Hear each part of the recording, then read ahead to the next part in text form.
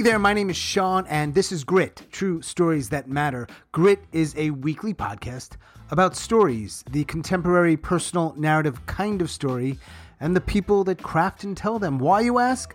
Well, we want to feature these tellers and their stories, and also to help you, our listeners, craft and tell better, more engaging, more relatable, and more memorable stories. True stories, personal stories, grit stories.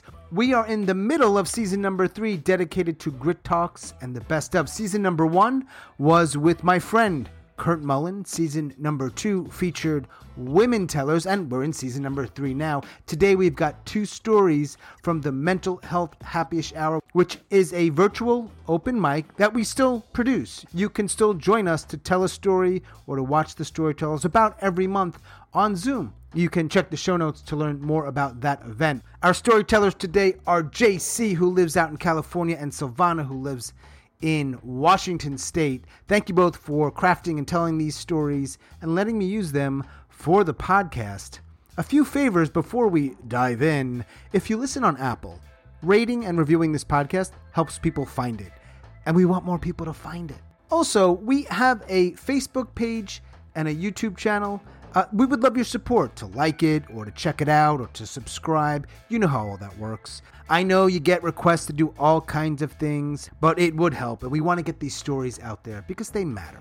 We really appreciate your support. Okay, JC, Silvana, let's dive in.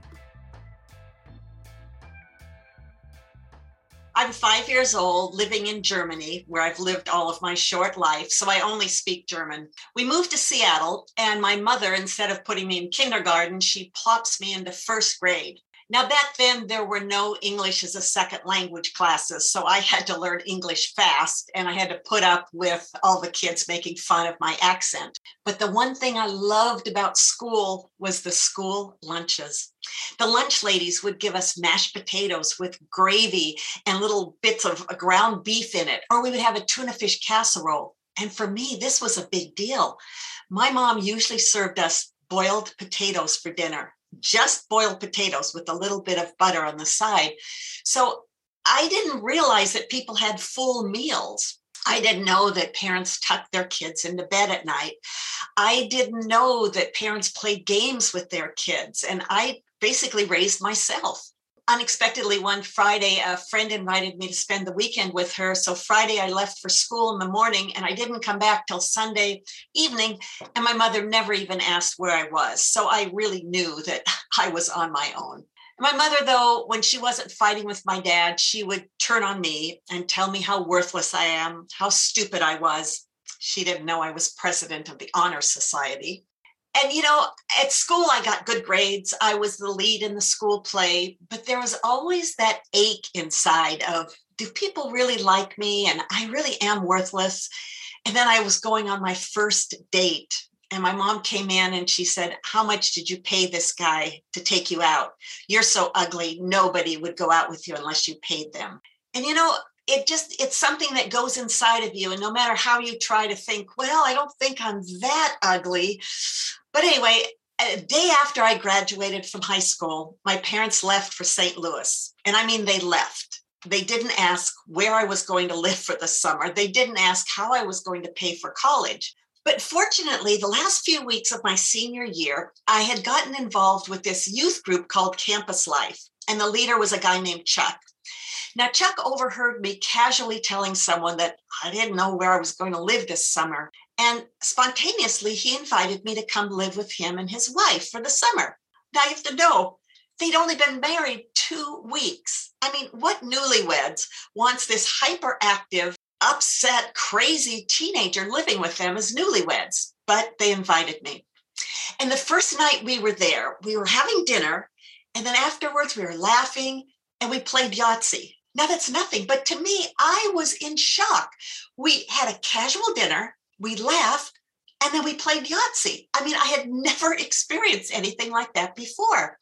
And as I was going upstairs to bed, Becky said, Silvana, we're really glad you're going to spend the summer with us. And I froze. why did she say that? What did she mean?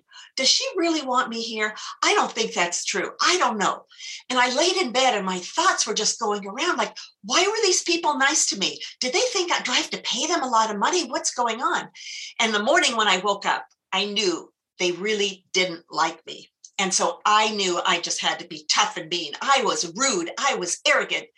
Becky asked if she could help me unpack. And I said, I don't need your help and I don't need anyone else's help either. And, it just kept going like that. And I thought that you would think that I would kind of say, they are nice to me and let's be nice to them. But I couldn't. I just really couldn't. After 18 years of being told that you're nothing, it's hard to accept that someone accepts you. And sometimes they would say, you want to go on a bike ride? And my first thought is, why do they want to go on a bike ride with me? And no matter how mean I was, Chuck and Beck stayed calm and pleasant. Becky would put little cute notes in my lunch bag when I went to work. And Chuck would take me out for ice cream. And, they even asked me, how are you going to pay for college? And of course I said, I don't need your help. I can do it all alone. And I had no idea how I was going to get past that first semester at college. It was like, if you're outside playing in the snow and you've got the thin gloves and you're cold and your hands are so cold and you come in and you put warm water on your gloves or on your hands and you just get, they burn. And I think that's how it was, is I was hurting and these people were nice to me, but it just made me burn inside even more. And after 3 months of making their life hell, they packed up my few little things and took me to college, got me settled in the dorm. And as we were saying goodbye, Becky hugged me and she said, I really care about you. And I said, no, you don't. And she said, I really do care about you. Do I need to tell you 1,000 times that I care about you? And I said, yes, you do. Well, they left. I sat on my bed and I cried and cried, just so mixed with feelings about these people that had been nice to me, and I couldn't accept it. And a few days later, I get a manila envelope in the mail. I open it up and there are 40 sheets of lined notebook paper. And I kind of shuffle through the pages, and Becky had written, I really, really care about you 1,000 times. And looking at those papers, that was the turning point in my life. The turning point where I started to realize, people do care about me and I can care about other people.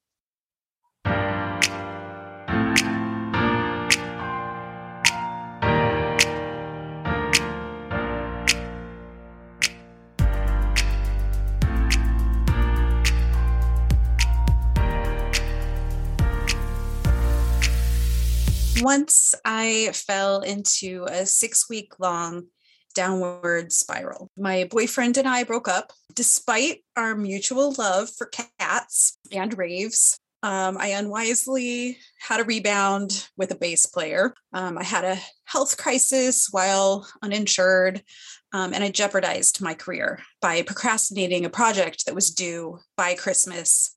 I was doomed. It was like the ghosts of Christmas warning Ebenezer Scrooge, like, change your ways or else doom. If I had believed in God, it would have been the time to pray. But I grew up without religion and had always been atheist. So what I did was throw myself into work violently to distract myself. And I worked 80 hours a week for a few weeks in a row. I was not sleeping or eating. I was refusing to feel feelings. And there was so little time to spare that I dropped off the project on my way to Phoenix for Christmas. And as soon as it left my hands, like, extreme relief and exhaustion just, completely set in. All week, I hadn't slept more than 6 hours. So I was feeling woozy. I chugged some coffee and I got on the 8 freeway, very busy freeway, in holiday traffic. I started to nod off, but I jerked myself awake, and then it happened again and again. And in my misery, I made a life-changing decision. This I would power through full steam ahead. I turned up the music and I stayed in the fast lane. I just didn't care. The next thing I knew, I regained consciousness as my car hit gravel. I was drifting off of the freeway, and instead of gently decelerating and turning with the skid, I failed driver instructors everywhere by slamming the brakes and yanking the wheel at 85 miles per hour. I overcorrected and started to skid in a circle. And as I spun to 90 degrees, it was clear that my car was going to crash. It continued around 180 degrees, and I was facing all of that traffic behind me. I made eye contact with the driver behind me, and I will never forget his shocked expression. I was horrified, like not even about what might happen to me, but about, this car pileup that was going to ensue and all of the injuries and maybe even deaths, all my fault. I realized like these were actual people, families headed on vacation. And here I was like a depressed jerk about to kill them, or at the very least, make them watch me kill myself. I lost sight as my car swept around 200 degrees. And that is when the car caught air and it started to flip. So coincidence number one was the car that rolled off of the freeway away from the traffic. I had just missed the rocky cliffs and the boulders. The ground had just been softened by the rain. My car crunched and it bounced. I closed my eyes to protect them from the falling, the flying glass that was breaking around me. And by the time that it rolled a second time, I knew I could not stop this. It was freeing. It was like the most peaceful feeling I had ever experienced. As my car slammed and rolled a third time, I sensed a presence in the car. Like my car was filling with warmth and light. Even with my eyes closed, it felt bright. And I felt safe, like on these roller coasters that I've been riding ever since I was barely tall enough. Like it was like thrilling, but I did not feel threatened. As my car hit the ground again, I was basking in comfort. I did not feel pain. I didn't get impaled as far as I could tell. And I was conscious of all 5 rolls until my car finally stopped upside down with me hanging from my seatbelt. Someone ran over and all I could say was the F word. And he said, "We're EMTs." And I said the F word again. I'm censoring. There's a small child here. Then I said, "Wait, how'd you get here so fast?" Coincidence number 2, a car full of off-duty paramedics had been behind me and saw it all.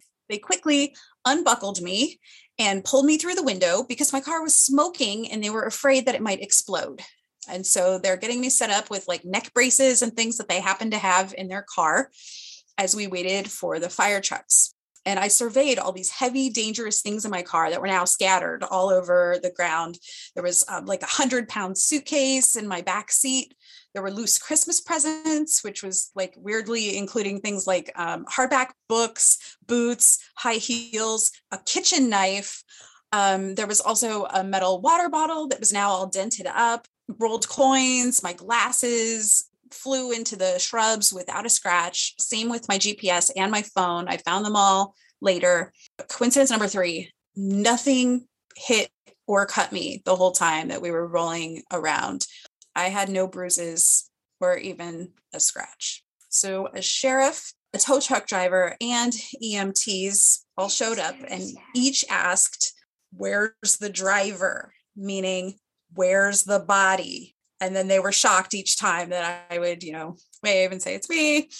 I heard them telling stories about me, like the way that you would talk about a celebrity who showed up at your party. They were taking pictures of my upside down car with the bumper like 20 feet away, not for evidence, but for Facebook or whatever. So coincidence number 4 was that no other cars were involved in the crash. So we waited for the tow truck to flip my car over, and this grizzled old cop told me about a World War II pilot who was hit and he jumped out of his plane without a chute. He fell 2 miles and yet he landed in a field and he somehow survived. "I'm telling you this," he said, because you're the pilot who bailed and lived. But if only he'd known like how I really had bailed on life. This was, my fault. But the tow truck driver said, wow, sheriff's in a good mood. He don't see accidents like that where people live. You made his day. So I guess I had. And there have been studies done on people who've had near-death experiences, who saw the light, and they're almost always people who are religious. And so it could be said, people who expect to have a life after death type experience are most likely to have one. But that didn't apply to me. So that presence that I'd felt in the car, I don't need to know what it was. And God forbid I become one of those people who can't shut up about Jesus. But all of those little coincidences that added up to one big miracle of me surviving this unconscious suicide attempt, it did feel like something more was at work. And I have spent years in therapy. I eat now, I sleep now, but it did take flipping upside down for me to get a new perspective on the life that I had nearly thrown away. I sought death and I lost. And in the process, I won.